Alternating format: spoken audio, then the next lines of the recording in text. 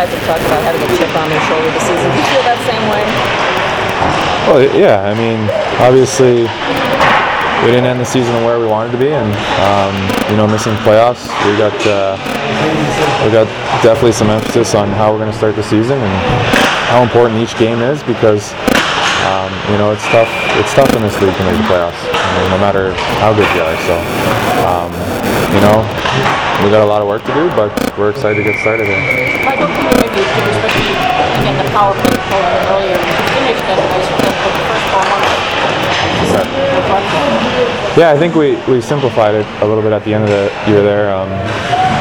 Flash sort of made some adjustments, and I think we were 8th in the league with the last 24 games. So if we can sort of start the season where we ended off, where we were kind of clicking a little bit more than we had been earlier on, that definitely helps winning games these days.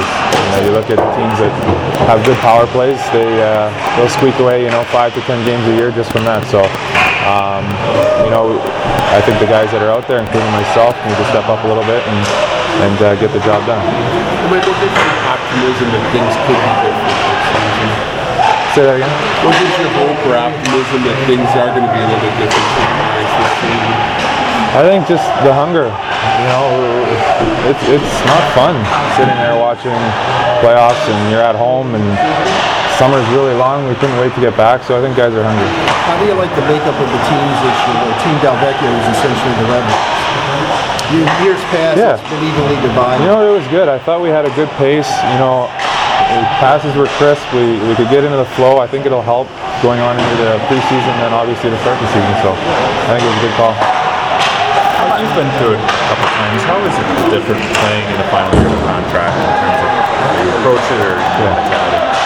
I mean, as you get older, your approach to the game day in, day out is the same. So I don't change anything, and I do love it here. So we'll see. Hopefully things work out, but really I'm just worried about playing day to day. We'll throw around guys in a contract. You see guys have better years. Do you think there's an extra drive that comes with it? You don't want to base it on your contract year. You have a good year, but I think at any time you're maybe a little bit more aware, obviously, and into it. But I think as a professional, day to day, you have the same approach no matter whether it's your contract year or not. Did you change anything up this summer in terms of your training regimen? A little bit. Nothing that's out of the ordinary, but just as you get older, you have to train a little bit differently and a little more specific. So I did a few things. I can't pinpoint one thing for you, but just in the gym a lot more, for sure. How about playing with Xavier a little bit with him? How do you like that? Good. Great.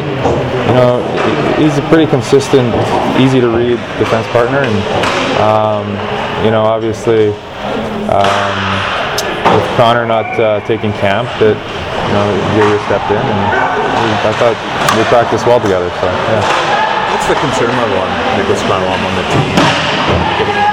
He's fine. He's absolutely fine. He just got to be smart here before we get in.